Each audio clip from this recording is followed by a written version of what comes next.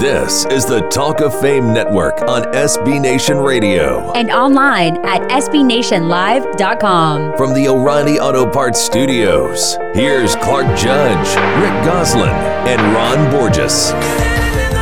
Well, foot's dropped over, and usually I say hallelujah. But this year, guys, there was something more. Something like, my God, where did all those people come from? I mean, did you see those crowds? I think the NFL estimated that something like 600,000 people were there in Nashville for the draft, or about 100 times the size of my hometown here in Connecticut. Well, Clark, you used to take an actual event to attract a crowd. Now it seems like all it takes is a bingo contest using young kids and old scouts and the same kind of hopes that are involved in bingo. Hope we win. Yeah, right. I don't know which team said bingo last week, but I wasn't there. I know you get all of them. Yeah, that's right. I love it when they make these draft picks and every guy on TV goes, what a great pick. There's not a bad one. Anyway, I wasn't there. I know you guys weren't. But Goose, since the NFL has taken the draft on the road, the crowds have gotten bigger and bigger and bigger. So as someone who covered it back when, I think it was held in the Marriott Marquis in New York, but here's my question. You like it, or do you want to turn back the clock? Well, Clark, the first draft I covered was 1973, long before the days of the Marriott Marquis. It came 2 weeks after the Super Bowl. It went 17 rounds straight through, starting on a Tuesday morning, ending in the wee hours of Wednesday morning. There were 440 players selected, no TV or radio to document the event. I was in Detroit covering that draft and watching three of my Michigan State classmates go in the first 40 picks, Billy Joe Dupree, Joe DeLamiere, and Brad Van Pelt. But in those days, the draft was all about football. Now it's about prime time and putting up a show, and I miss those days. Yeah, Goose, was the draft in the Waldorf then? Something called the Americana. Oh, yeah. Well, I don't know. I knew it was at the Waldorf at one time anyway. Well, you know what? We're going to turn the clock back today. Yeah, we are. With former running back Chris Johnson, who made news last weekend by calling himself a legitimate Hall of Famer. We're going to find out why when we sit down with him. We're also going to talk to former Titans beat writer and Hall of Fame voter Paul Kuharsky, get a sense of what it was like in Nashville last week, as well as hear about the passing of Gino Marchetti from Scott Garceau, also a Hall of Fame skater. So speaking of the draft, Ron, if the league draws 600,000 in Nashville, what do you think happens next year when it celebrates the 100th anniversary bear holding in Vegas? Oh, boy. Well, it's interesting you bring that up because for the past 7 years, the NFL has spent millions of dollars on lawyers' fees fighting against legalizing sports betting in New Jersey and other budget-starved states. Now they do a complete pivot, and they take the draft to Sin City. NFL bigwigs, consistent on one thing. What about that? Surprising. Never being consistent. Yeah, well, we're going to get to more about last week's draft, but first we're going to commercial. You're listening to the Talk of Fame Network. This is the Talk of Fame Network on SB Nation Radio. From the O'Reilly Auto Parts Studios, here's Clark Judge, Rick Goslin, and Ron Borges. A couple of interesting items left over from last week's draft. You probably saw that kicker Sebastian, that'd be Seabass Janikowski, announced his retirement after 19 years. And with his departure, only one player from the 2000 draft is still in the NFL. And Ron, that player is... that would be your boy Tom Brady. That would be. And, by any measure, it's remarkable. I mean, not simply that he's playing, but that he remains near to the top of his game, that he's led his team to 3 straight Super Bowls and 4 of the last 5. But don't forget, aging Drew Brees is breathing down his aged neck. So I think this is the future. He just turned 40. Brees just turned 40. Okay, here's another item. 7th pick in the 2018 draft was Josh Allen. 7th pick in the 2019 draft, that was Josh Allen. Goose, you're a draft expert and our numbers guy. What are the odds of something like that happening? Astronomical, but let me say this. The next time a player by the name of Tom Brady enters the draft, even if he can't play a lick, he'll be the 199th player in the draft, and hopes lightning can be striking the bottle twice. Hope New England gets him for our sake here. Hey, last one, guys. As most people know, Arizona Cardinals took a quarterback, that'd be Kyler Murray, with the first pick of the draft. Of course, they also took a quarterback, that'd be Josh Rosen, with their first pick of the draft, the 10th overall last year. Now, I know what you're thinking. So what? Well, so they paid $33 million a year ago to 3 quarterbacks, that'd be Josh Rosen, Sam Bradford, and Mike Lennon, who are no longer on the team. Ron? What does that tell you about the Arizona Cardinals? Cuckoo land. it tells me that if I owned the team, I would fire the GM, Steve Keim. In 2 years, he's told me to hire 2 different head coaches and 2 different quarterbacks, 3 actually, at some very high price tags. Then he can't even trade Rosen before the draft so we can get something we can use this year. Plus, did we really pay $33 million for those bags of doorknobs that we had last year? Good God. Yes. How do they keep their jobs, these guys? Goose, what does it tell you about the card? Yeah, it tells me that desperate teams will take desperate measures. If you don't have a quarterback, you will pay as much as you have to pay or draft as high as you have to draft to find one. Well, we don't have a quarterback with us, but we do have a Hall of Famer. That's our draft expert, Rick Dr. Data Goslin. And that's the signal that this is his segment. In fact, he's in the house right now. He has something to say about, well, Goose, I think it's not the guys who were drafted last week, but about those who were not. Is that right? Yes, sir. Ron's guy, Hamp Cheevers, led the NCAA with 7 interceptions at Boston College last season. Alex Barnes finished in the NCAA's top 10 in rushing at Kansas State last season with 1,300 yards. Preston Williams finished 4th in the NCAA in receiving yards at Colorado State with 1,300 yards. And Jacoby Myers finished 7th in catches at North Carolina State with 92. Greg Dortch returned 2 punts for touchdowns at Wake Forest last season as one of the NCAA's top punt returners with an 11-yard average. And Joe Giles Harris was Duke's MVP and a 2-time first-team All-ACC linebacker. All were juniors last season, and all elected to skip their senior seasons in 2019 to turn pro. But all went undrafted by the NFL last weekend, and they were not alone.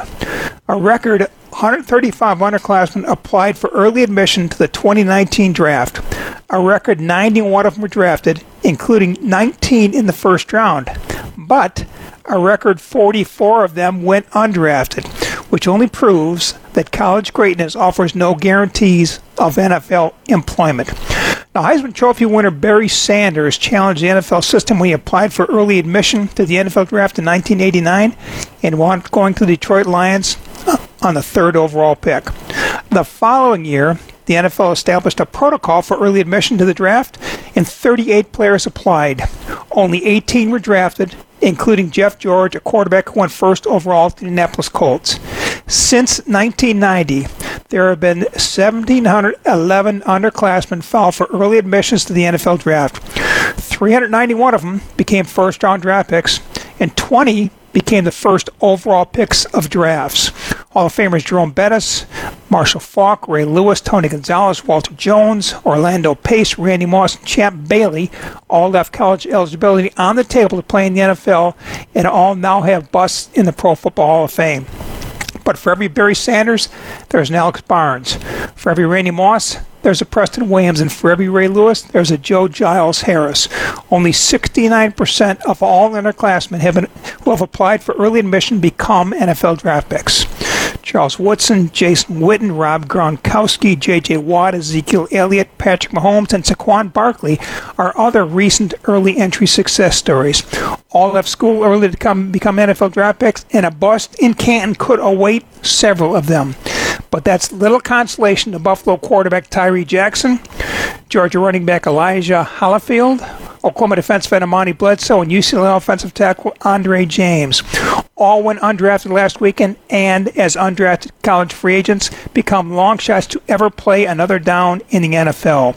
Little did they realize at the time that they likely left their best football behind when they left campus. Early entry into the NFL draft is not always the pot of gold so many hope it is.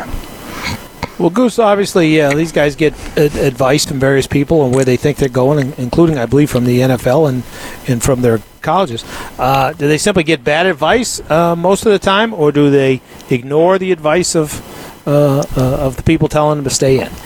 That's puzzling because the NFL does turn over the tapes of players that are coming out early to scouts and personnel people, and there's a cross-section of players that they give them where they can expect to be drafted. 1st round, 2nd round, 3rd round, 4th round, and a lot of these kids come out based on that.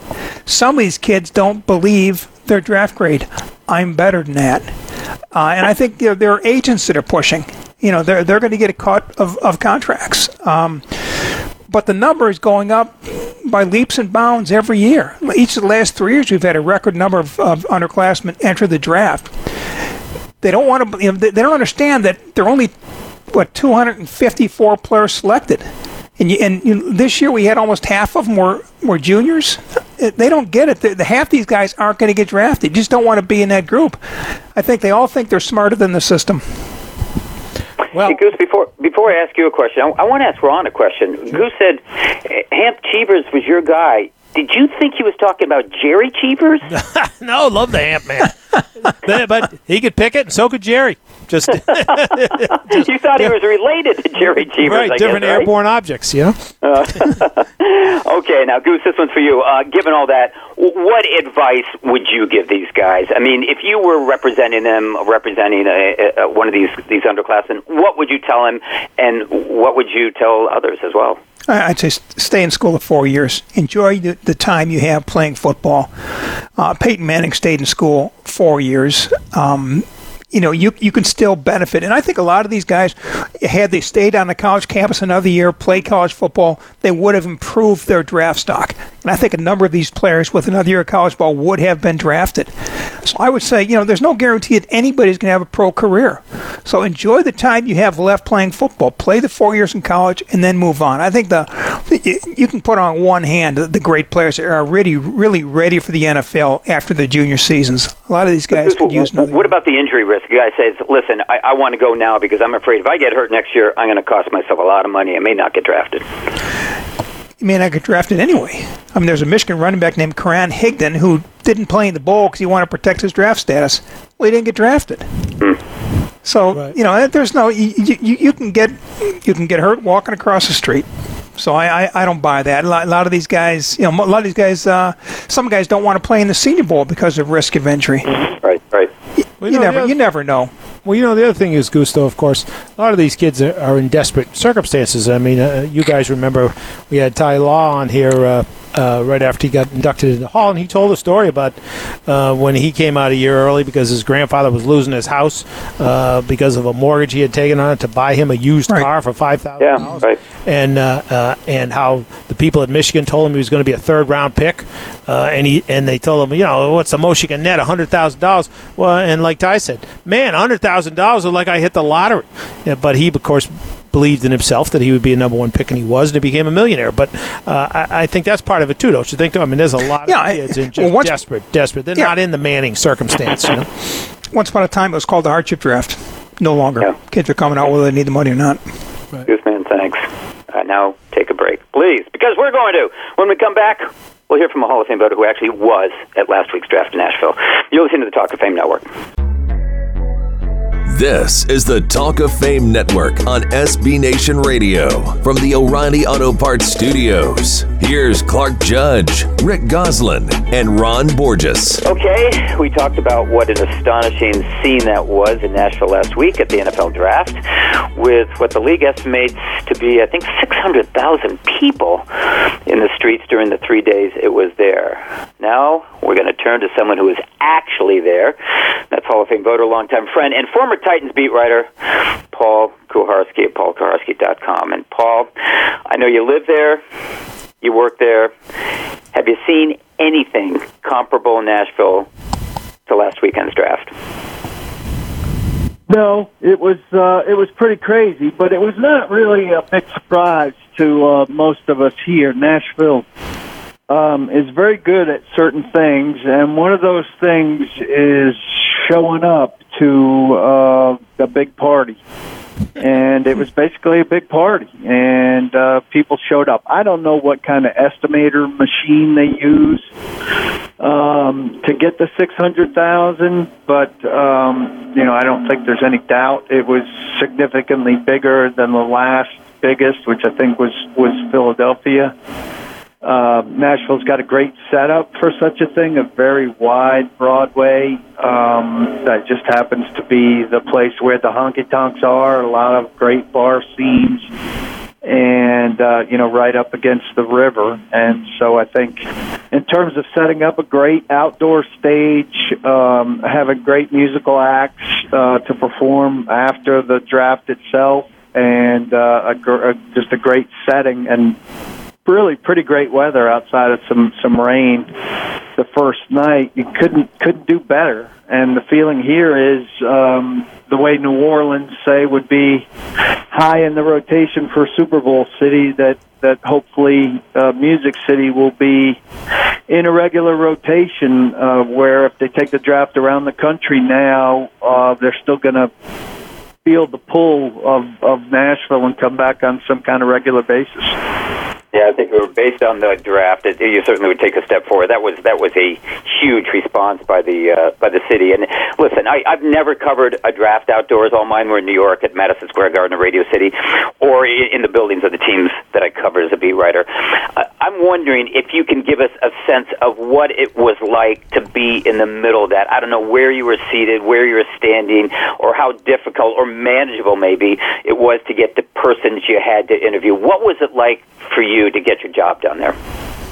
Well, I confess, initially my intention was to go about business as usual and be at the Titans headquarters, which is 3 or 4 miles away from where the draft was held.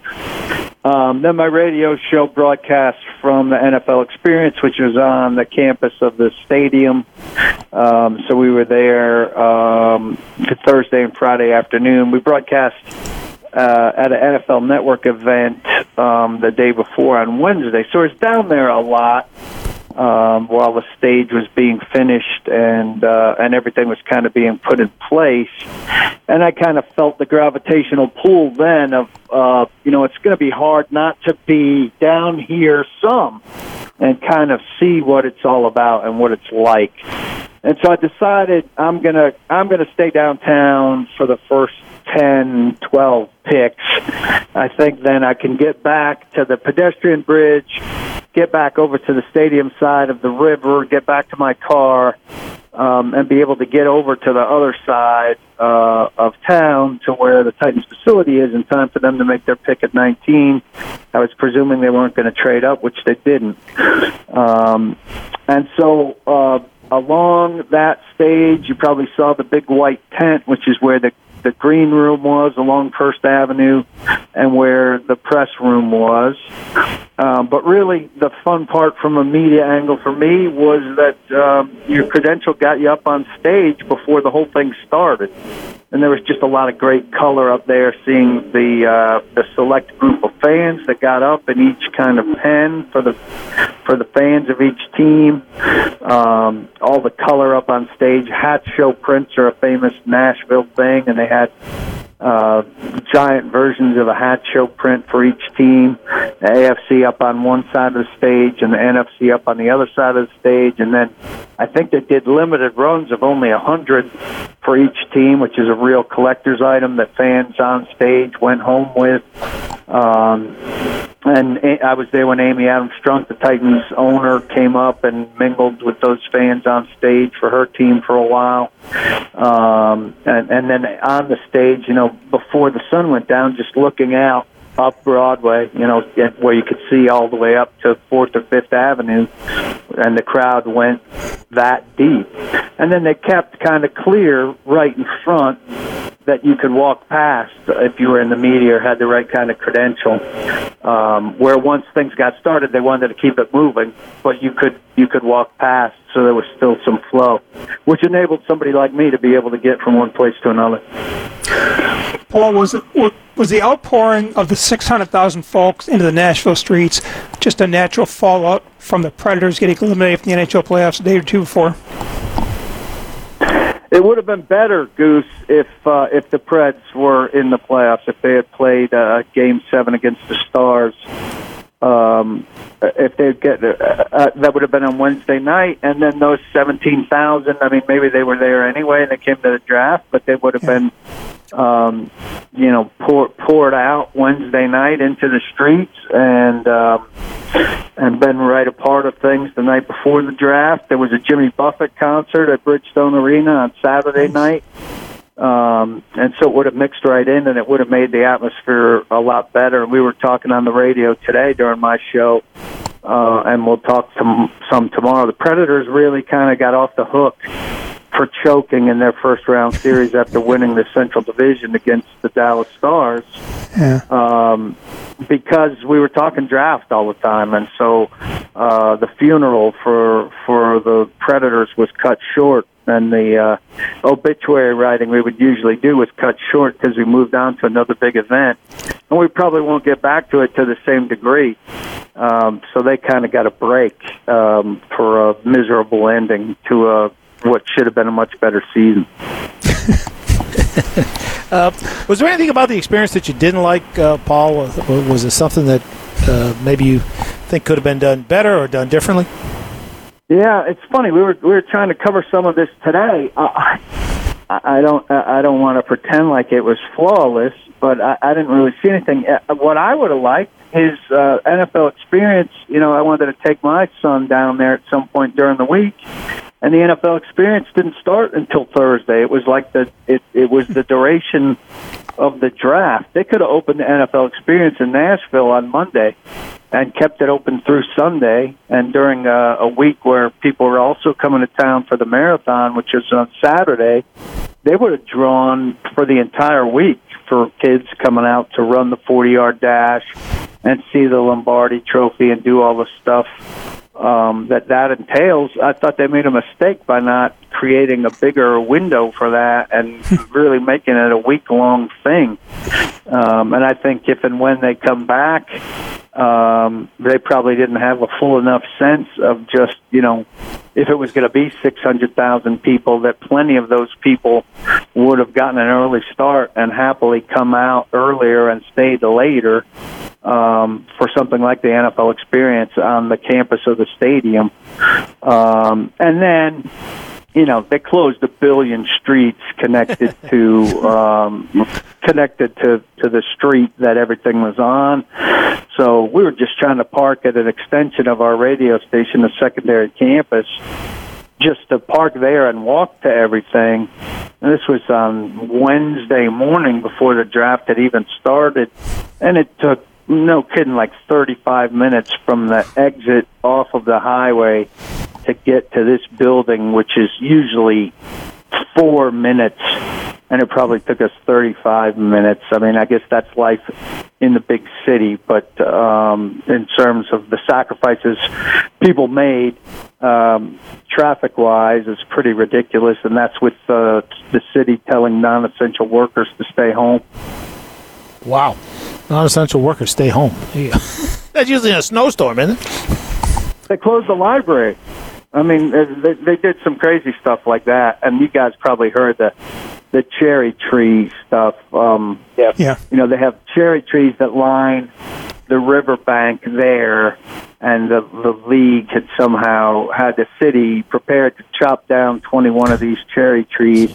Then it became a big deal that the public was aware of, and all of a sudden the league only needed 10 of the cherry trees taken down, which led me to believe that there was absolutely no pushback on the city's side until, because once there was public pushback, they were like, oh, yeah, we don't need 21, we only need 10.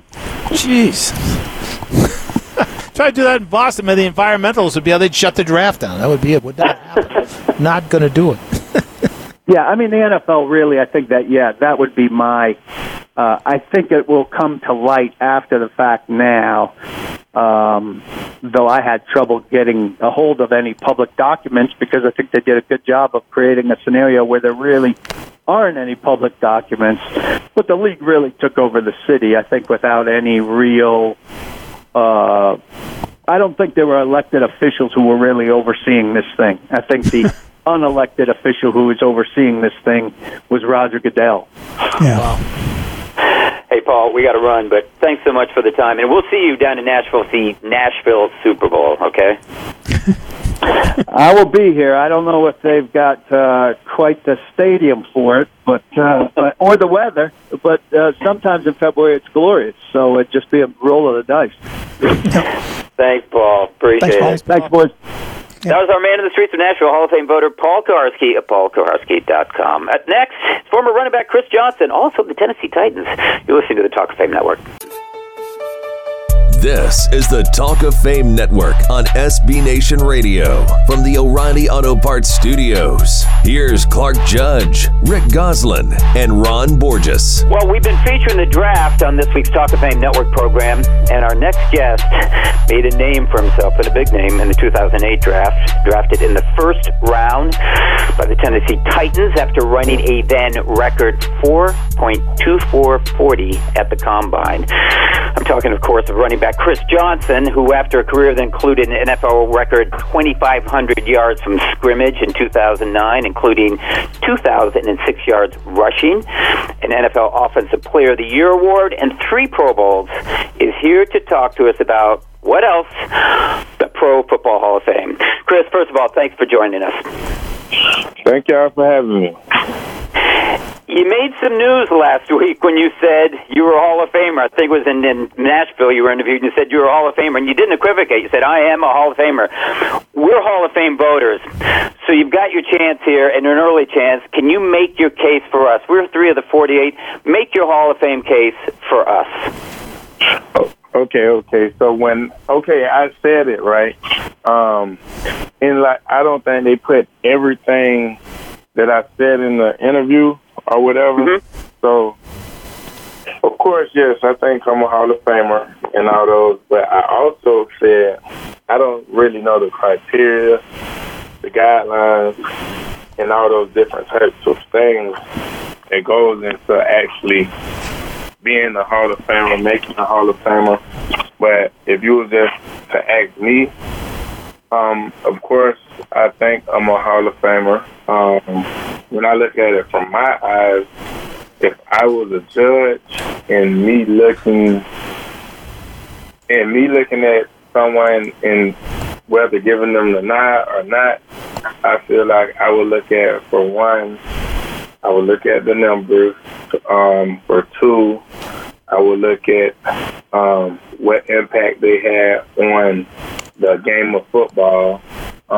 Did they change the game of football?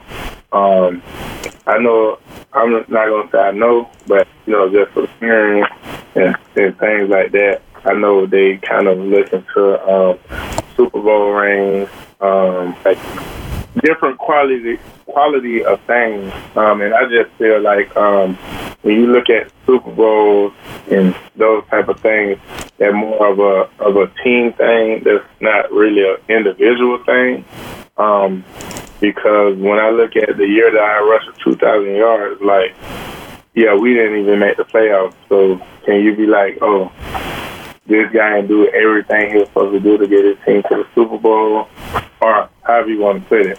So, right, like I was saying, I don't know the criteria or anything like that, but I feel like myself, I feel like that I'm a Hall of Famer, and I feel like I had a Hall of Fame career.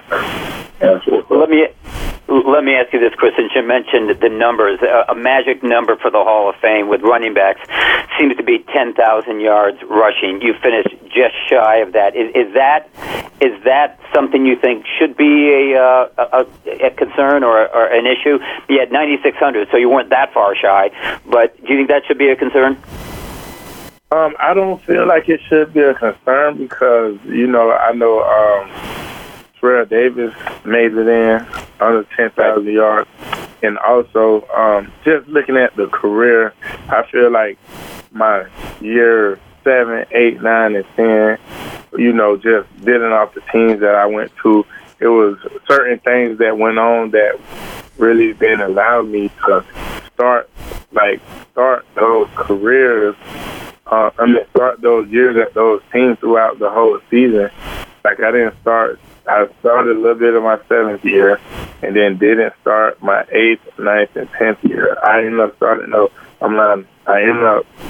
after week 2 or 3, I ended up starting on my 8th year when I was with Arizona. And I think I had 800 yards that year. Then I got hurt like week 11. But like I went for like 800 yards like in basically like 7 games. You know what I'm saying? So I just feel like if the opportunity would have presented itself for me to start throughout that whole year without getting hurt or anything like that, I would have been well over 10,000 yards. You know what I'm saying? So I don't feel like 10,000 yards should be the mark to get in. But also, I feel like I get what people saying, but you still have to look at other things within a person's career. Like, it's only 7 guys in NFL history to ever rush with 2,000 yards. I know what I'm saying. I have so many stats that you can just name off that like no other running back in history haven't done. Like, a lot of times people forget about the 2509 all-purpose yards that I still hold a record for. I done hold the record for that for like 10 years and not even sure if when that would be broken.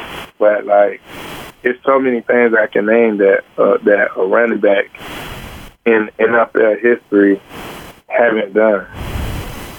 So it's like, I don't know. Like, so I'm going to go back and say, I don't know what the voters, because you just go back and look at it and say, well, Terrell Owens had all these numbers ranked top 1, 2, 3, and it took him a while to get in.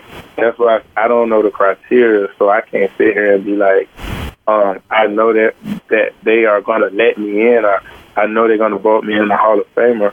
Only thing I can say is I think I should be, and I pray to God that one day that I'm blessed with that opportunity to be a Hall of Famer. Because for one, I never, anytime I do an interview or anybody asks me that question, I don't want to sound cocky or anything like that. I'm the most humble guy, because I know even after this interview, there's going to be so many people on my social media saying, oh, you suck, no way, you're a Hall of Famer, this and that. You know what I'm saying? That's just life. That's just how people is. I'm humble about it. Chris, if speed is a criteria, you're in. Yeah, that's right. Now, you were quoted saying you could run a 3.9? Yeah, I feel like, okay, let's get to that. That's another thing.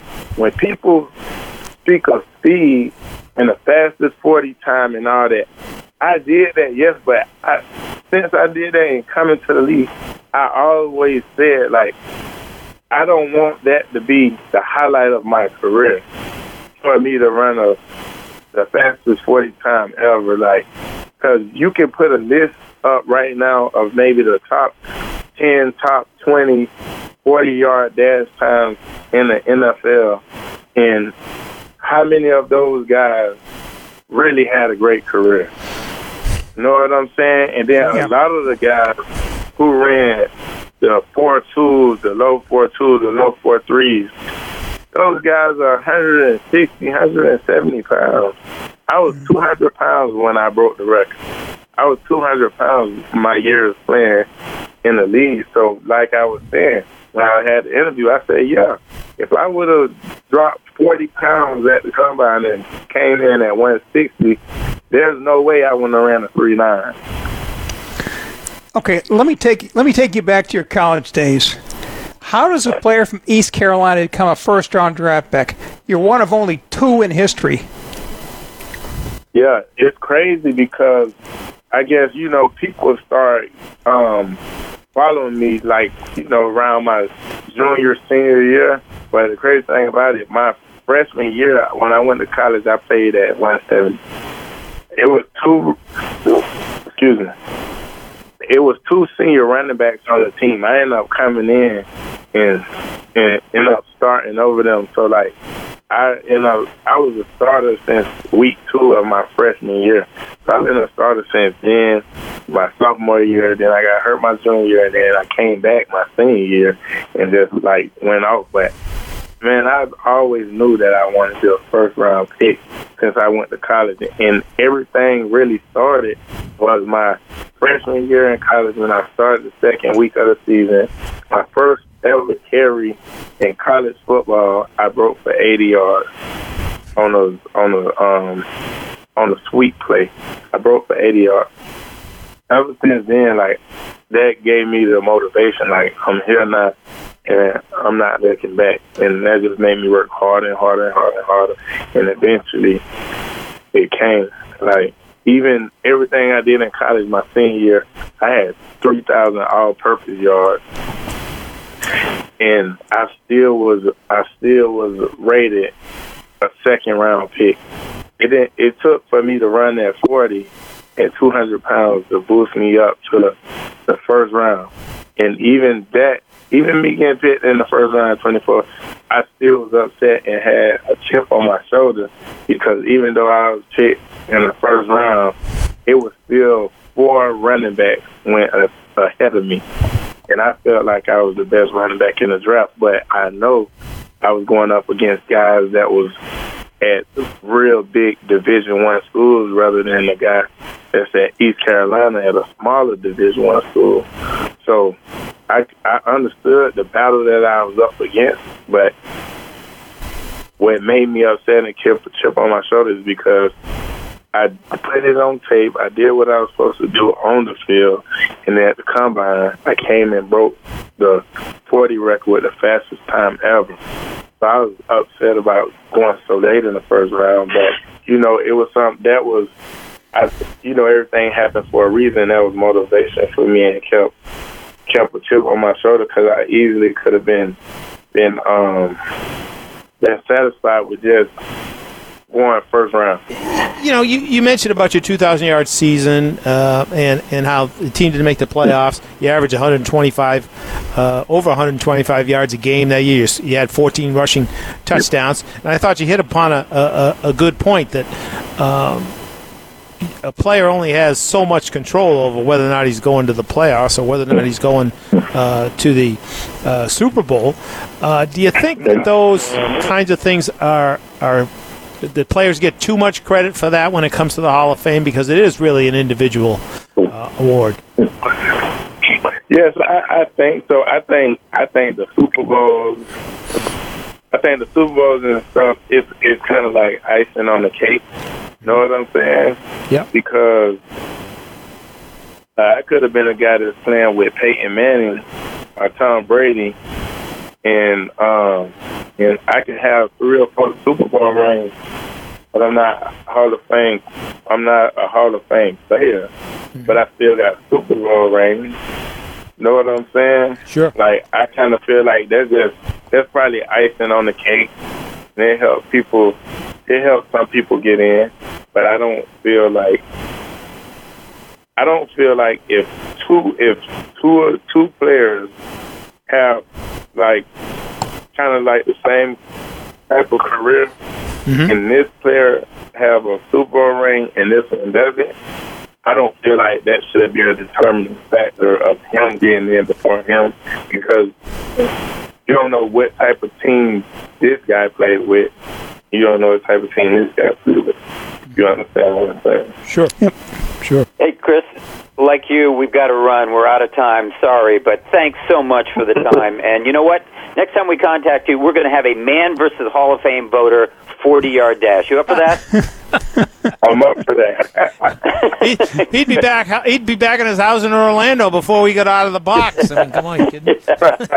Chris, thanks so much. Really appreciate it. Thanks, Chris. Thanks, Chris. That was running back Chris Johnson. Up next is 2-Minute Drill. You're listening to the Talk of Fame Network.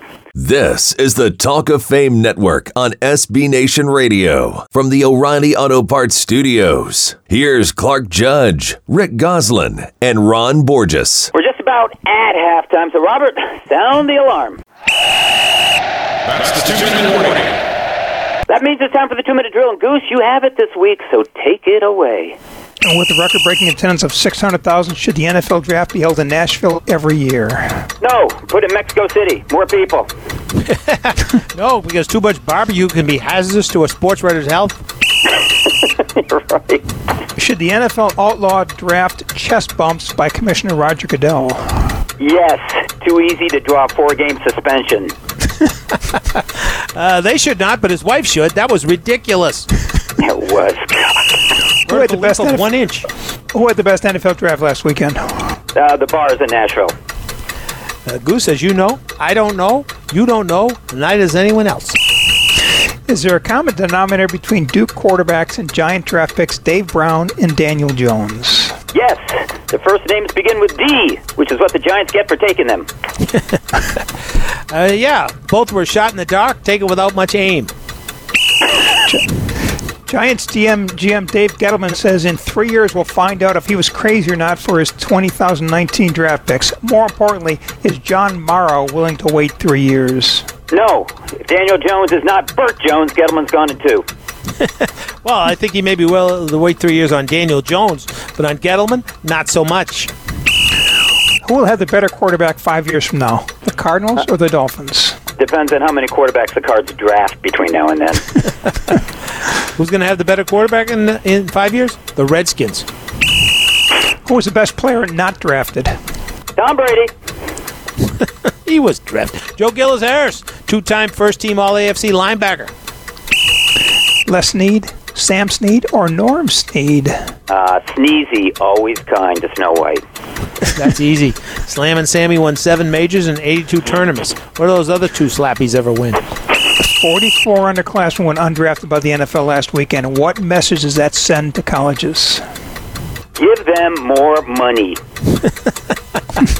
You don't give them very good career advice. That's the end of the half. That's the end of our first hour, but don't touch that dial. We have more on the draft, Deron Cherry, Marshawn Lynch, and the passing of Gino Marchetti coming up. So stay where you are. You're listening to the Talk of Fame Network. This is the Talk of Fame Network on SB Nation Radio. And online at SBNationLive.com. From the O'Reilly Auto Parts Studios, here's Clark Judge, Rick Goslin, and Ron Borges.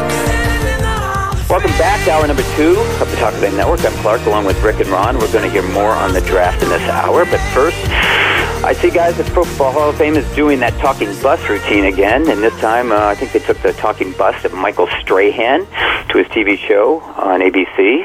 And to Times Square in Manhattan, where fans could interact with it. Now, this is a lot like that talking bus, John Madden, that I mentioned to you guys last fall. I think we had a lot of fun with that. In fact, it's made by the same company called Stat Muse. So I want to know, Goose, if you could ask the talking bus of Michael Strahan anything, what would it be? What do you really think of Eli Manning? All right, Ron, how about you? Was Regis Philbin your biggest sack? I thought Goose was going to ask him about the Brett Favre sack. Brett, could you please fall down so I can touch you? Well, I said they have a talking bronze bus of Madden in the Hall, and they do. As I said, we talked about it last year, and Strahan's talking bus is going to join it in Canton. So it sounds as if, guys, this is somewhat of a coming thing. But what I'd like to know would happen if they took a real risk here and had talking bus of writers who have been elected to the Hall. That was right, writers. You know, you could hear from guys like, well, Edwin Pope, let's say, or Will McDonough, Bob Oates, Larry Felser. Goose, you're in the Hall, you like the idea?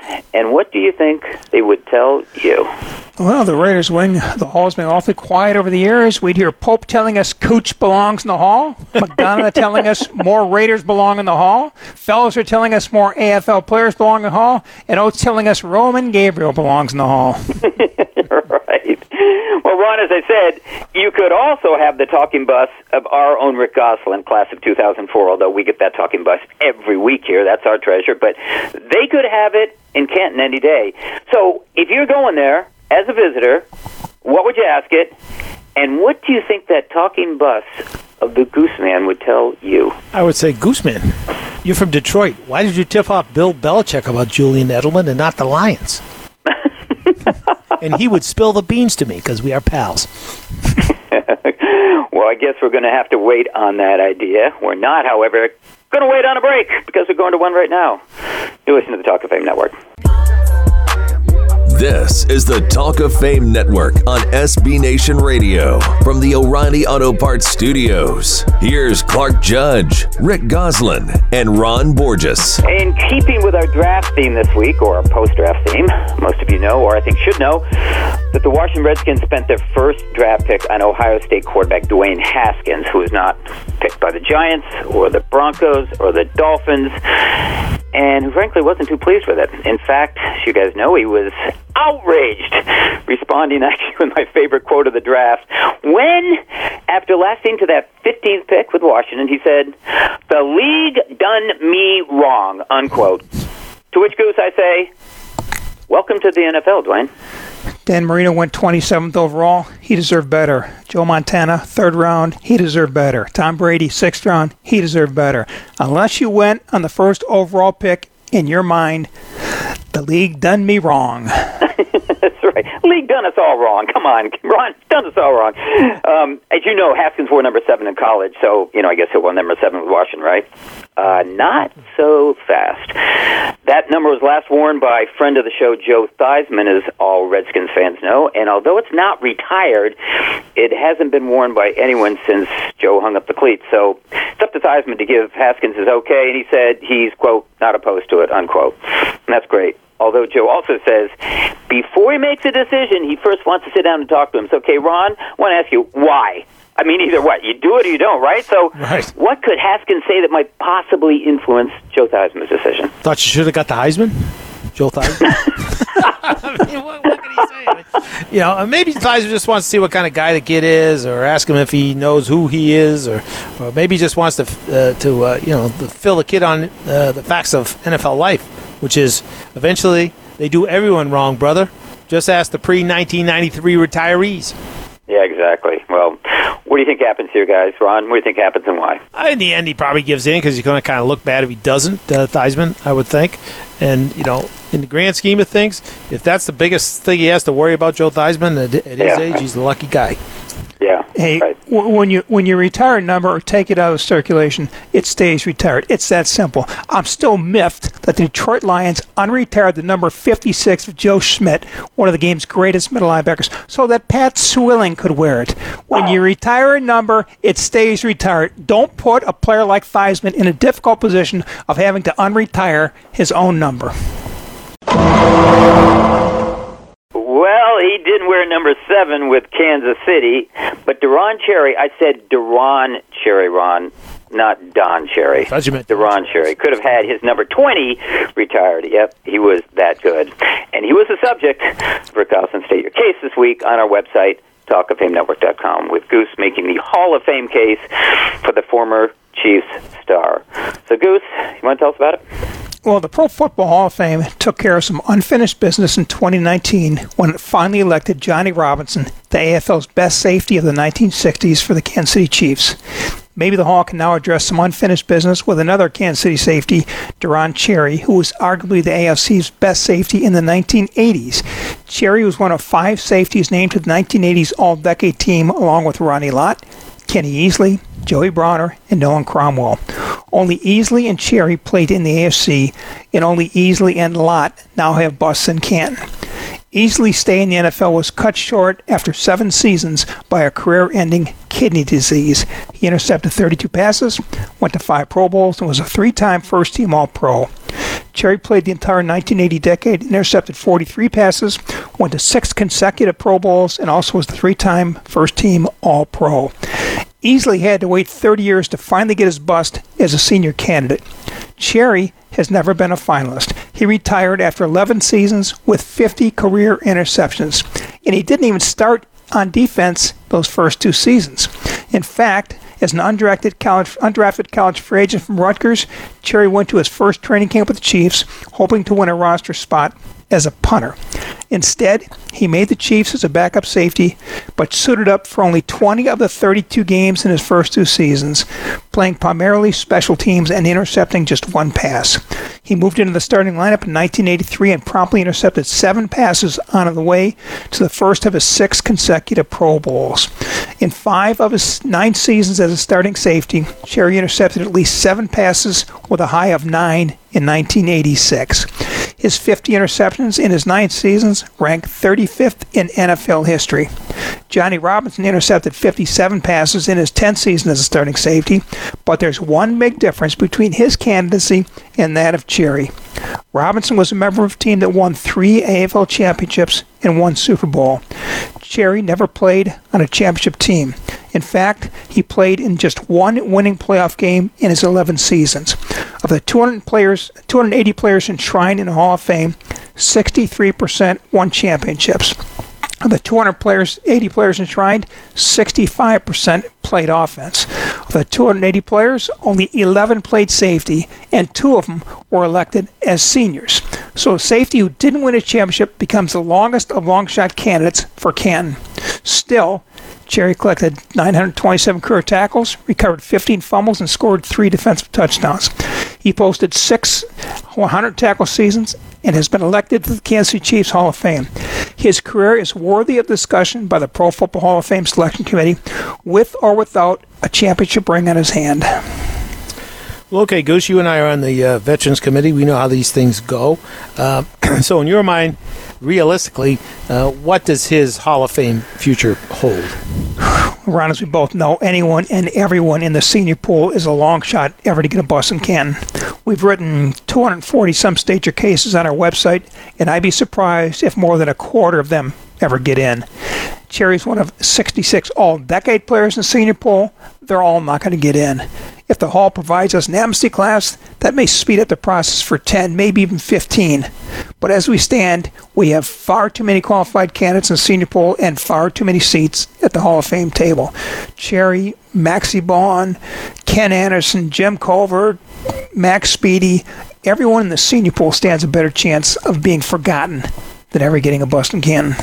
Hey, Gooseman, we had him on our program last fall, as you remember, and when he was on here, he said he was frustrated by the process. That was his word, and that it was pretty incredible. Again, his words, quote, pretty incredible, how he played against some of the league's best quarterbacks and running backs and played them at a high level. A, do you agree? And B, as a member of the senior committee, are you equally frustrated by the process? Yeah, I mean, we don't cycle enough people through. We should be talking about a lot of these guys, and we're not. Now, let's take a look at why he didn't play in the playoffs. Why didn't he take a peek for champions? They played in a division with Denver, San Diego, and the Raiders. The Raiders are winning Super Bowls in the 1980s. The Broncos were going to Super Bowls in the 1980s, and the Chargers with Eric Coryell probably should have gone to a Super Bowl too. So they're competing in a division with 2 Hall of Fame quarterbacks, Elway and Fouts. Joyner, Winslow, Jefferson, Chandler, Largent, the Three Amigos in Denver, elite passing teams. Yet they put 4 defensive backs in the Pro Bowl. Albert Lewis should have been discussed by now for the Hall of Fame. Duron Cherry should have been discussed by now for the Hall of Fame. But right now, without a ring, they are long shots.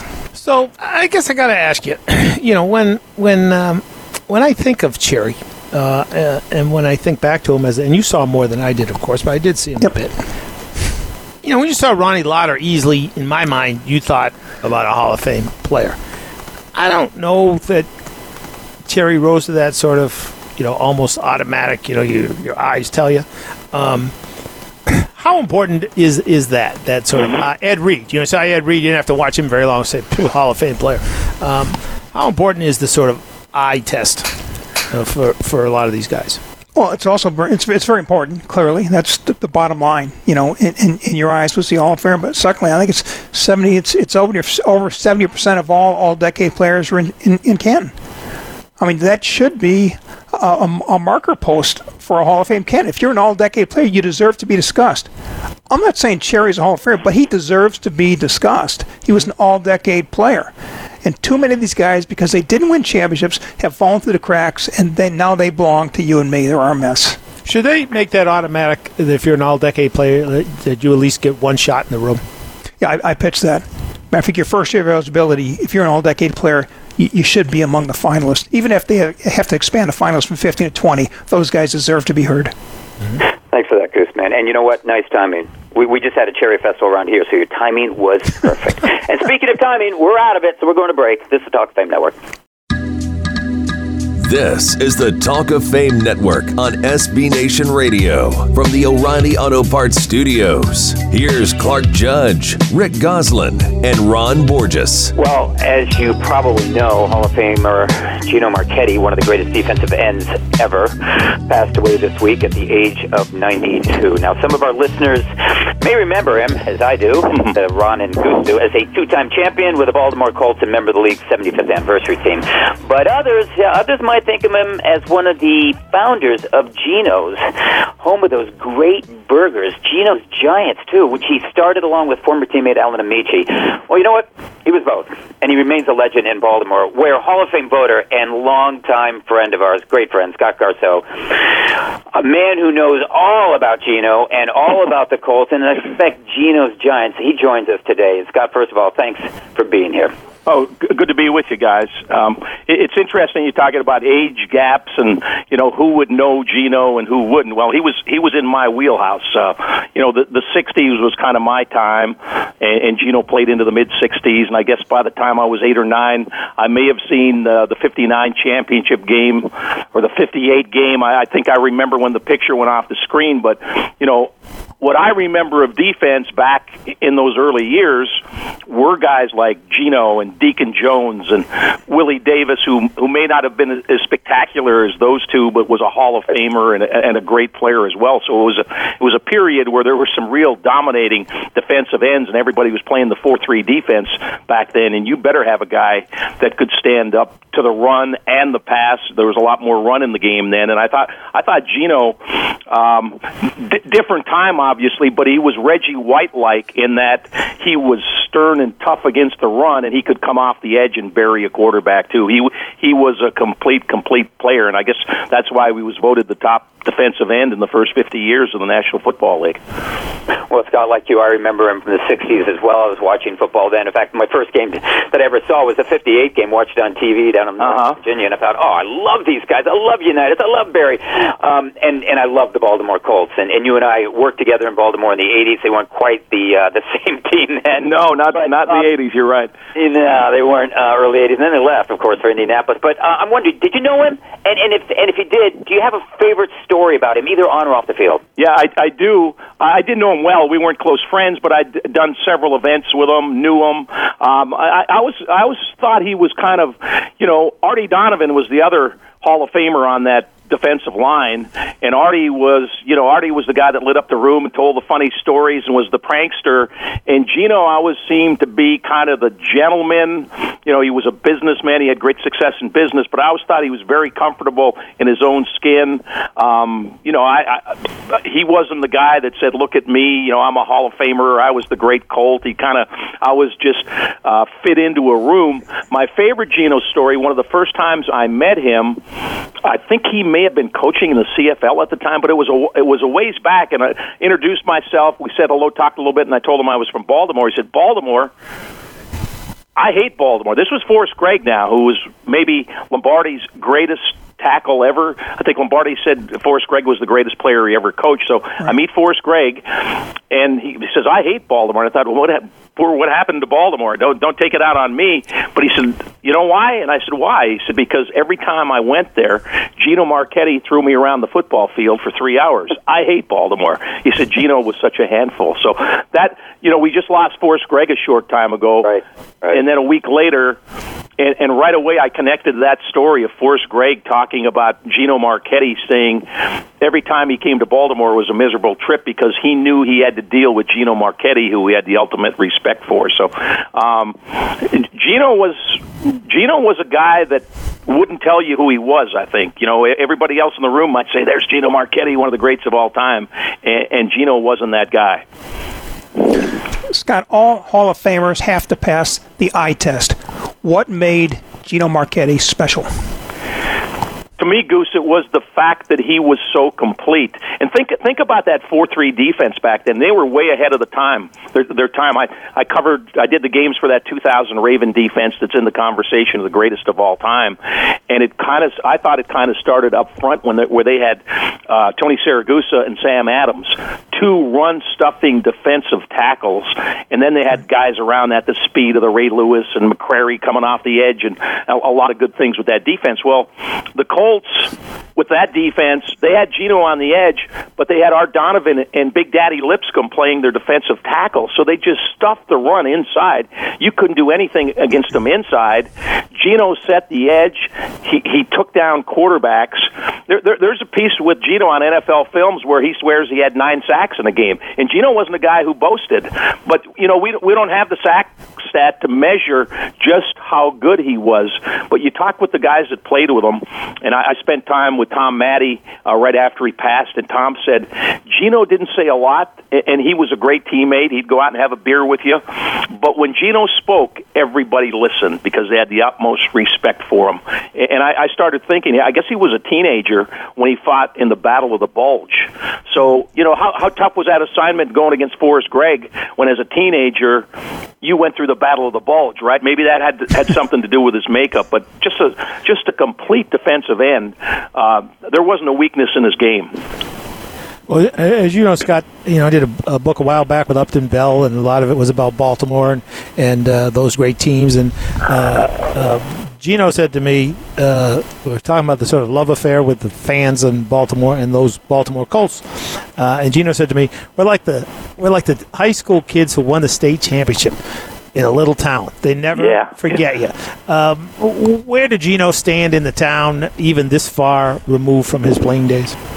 Well, he was in Philadelphia, the later years. That kind of was his home base, but he did so much business here that he was in Baltimore. And, of course, Gino and all the other great Colt Hall of Famers, they are in the Ring of Honor at Ravens Stadium. So even the young fans walk in and they see Gino Marchetti and John Unitas and Jim Parker and Lenny Moore and all those greats, John Mackey, up on the Ring of Honor. So they may ask, Dad or Grandpa or their uncle about these great guys. But Gino was a part of this community, and there's still a couple of Ginos in the Baltimore area. They kind of did a comeback maybe 8-10 years ago where they opened up some additional restaurants, and you can't talk to anybody that's probably over 50 that doesn't have a Gino's restaurant story.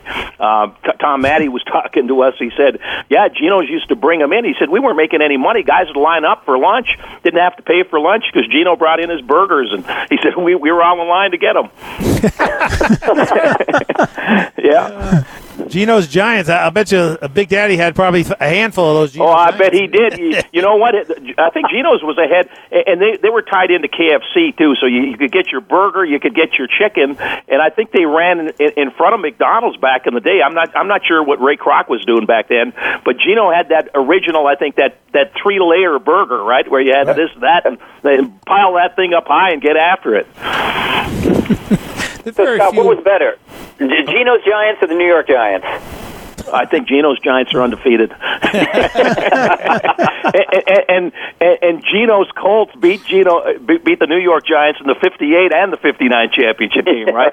There's a funny story about the 58 game. Not funny that Gino broke his leg, but in the greatest game ever played, he did. He made a big tackle on Gifford late in the game that could have been a game changer. That's what a lot of guys in that game said. But he broke his leg, and you guys know back then, in 1958, the NFL was just starting to burst on the scene. College football was king.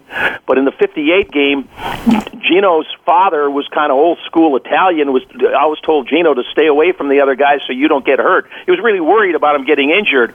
And that was the first game the family was able to see on TV, and they get to see their son finally play. This is 1958. He's been in the league, 4 or 5 years now, and he breaks his leg in the game.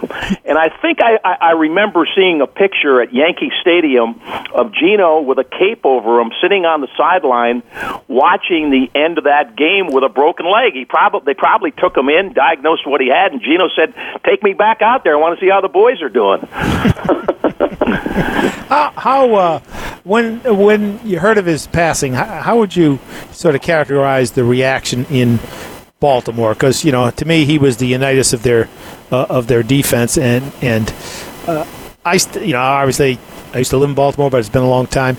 But I still think of it as a Colts town even more than a Ravens town. What was the sort of city reaction to that? Yeah, I think, Ron, there's a line drawn, and I don't know if it's 50 or 55, but those people our age, definitely, man, that's a big chunk of us. Between Gino, the great player that was with the Colts team that probably had as good a relationship with a fan base that there's ever been in sports.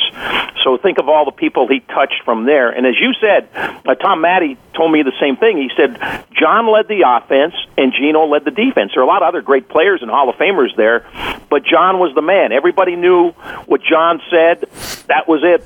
On defense, what Gino said, that was it. And he didn't say a lot, but when he said it, damn, Gino was the guy, you better listen and follow. And Tom said Gino did a little locker room policing. When he saw a guy getting out of line or a little too much about me and not us, Gino would grab that guy, have a conversation. That would be the end of that. So he carried a big stick because everybody respected him, and he was the man on that defense. So the thing that happened when I first heard of his passing was right away I went back to that story with Forrest Gregg, because I told the story last week when Forrest Gregg passed about, when I first met him and he said, "You're from Baltimore," and told the Gino Marchetti story that I hate Baltimore because Gino would throw me around like a rag doll for 3 hours every time I went there.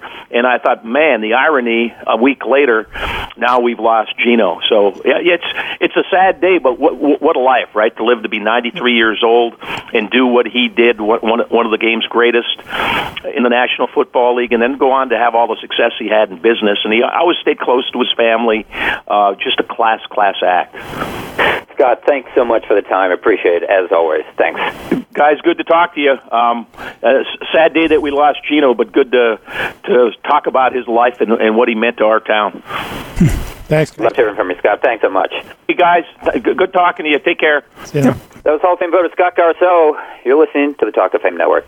This is the Talk of Fame Network on SB Nation Radio from the O'Reilly Auto Parts Studios. Here's Clark Judge, Rick Goslin, and Ron Borges. We're nearing the finish line, so Robert, let's try this one more time. That's the 2-minute warning. Yes, sir. It's time for the 2-minute drill. So let's go, Goose. For the first time in 57 years, Nebraska failed to have a player drafted. So what in the name of Irving Fire and Ndamukong Suh is going on with the Huskers? Nothing, which is the problem. Yeah, I hate to agree with my man from Dartmouth, but apparently so. Not much is going on. The Miami Hurricanes led all colleges 26 first-round draft picks in the 2000 decade. They followed that up with only 4 first-rounders in the 2010 decade. So what in the name of Michael Irvin and Cortez Kennedy is going on with the Hurricanes? Can't believe I'm saying this. They're going to class. Can't believe you said it. When it comes to ballers, the U is no longer in Miami. The Washington Redskins used 4 of their 10 draft picks on players who were not invited to the NFL Combine. What do the Redskins see in players that everyone else doesn't? Future congressman. Well, seeing as how it has been 27 years since the Redskins won a playoff game, I would say what they're seeing is all the wrong things. Free agency is shaken out and the draft is over. So who's the NFL's early favorite to win it all in 2019? Surprise, Patriots. Vegas says it's the Patriots. Dartmouth says it's the Patriots. But I say it's the Saints. They will be on a mission after last year's screw job. What is Sebastian Janikowski's legacy? Strongest legs since Sid Charisse. Ooh, good call. Sid Charisse. S-I-D. Look, ever heard of Big Hat, No Cattle? Well, he was Bigfoot, no title. Yeah, right. Will there ever be another kicker or punter drafted in the first round? Is Al Davis still alive? Then no. They would have to clone Al, and they forgot to do that, so I would say no. T.J. Hawkinson, T.J. Watt, or T.J. Hooker? Thomas Jefferson or T.J. to his buddies. T.J. Watt. He's the brightest star. The Patriots didn't draft a tight end, lost Rob Gronkowski to retirement, and traded another tight end to Seattle this week. Are signs pointing to Bill Belichick implementing a tight end-free run-and-shoot offense? No, they're pointing to Gronk coming back. Neither. They're going to Army's lonely end formation because the way it's going, they may only have one receiver. That's the end of the game. Well, this is a lonely land. If you'd like to hear this or any podcast, just go to our website, talkfamenetwork.com, or look for us on iTunes or your podcast app. Otherwise, find us next week right here at this time and on this station. Thanks for listening to Our Lonely End.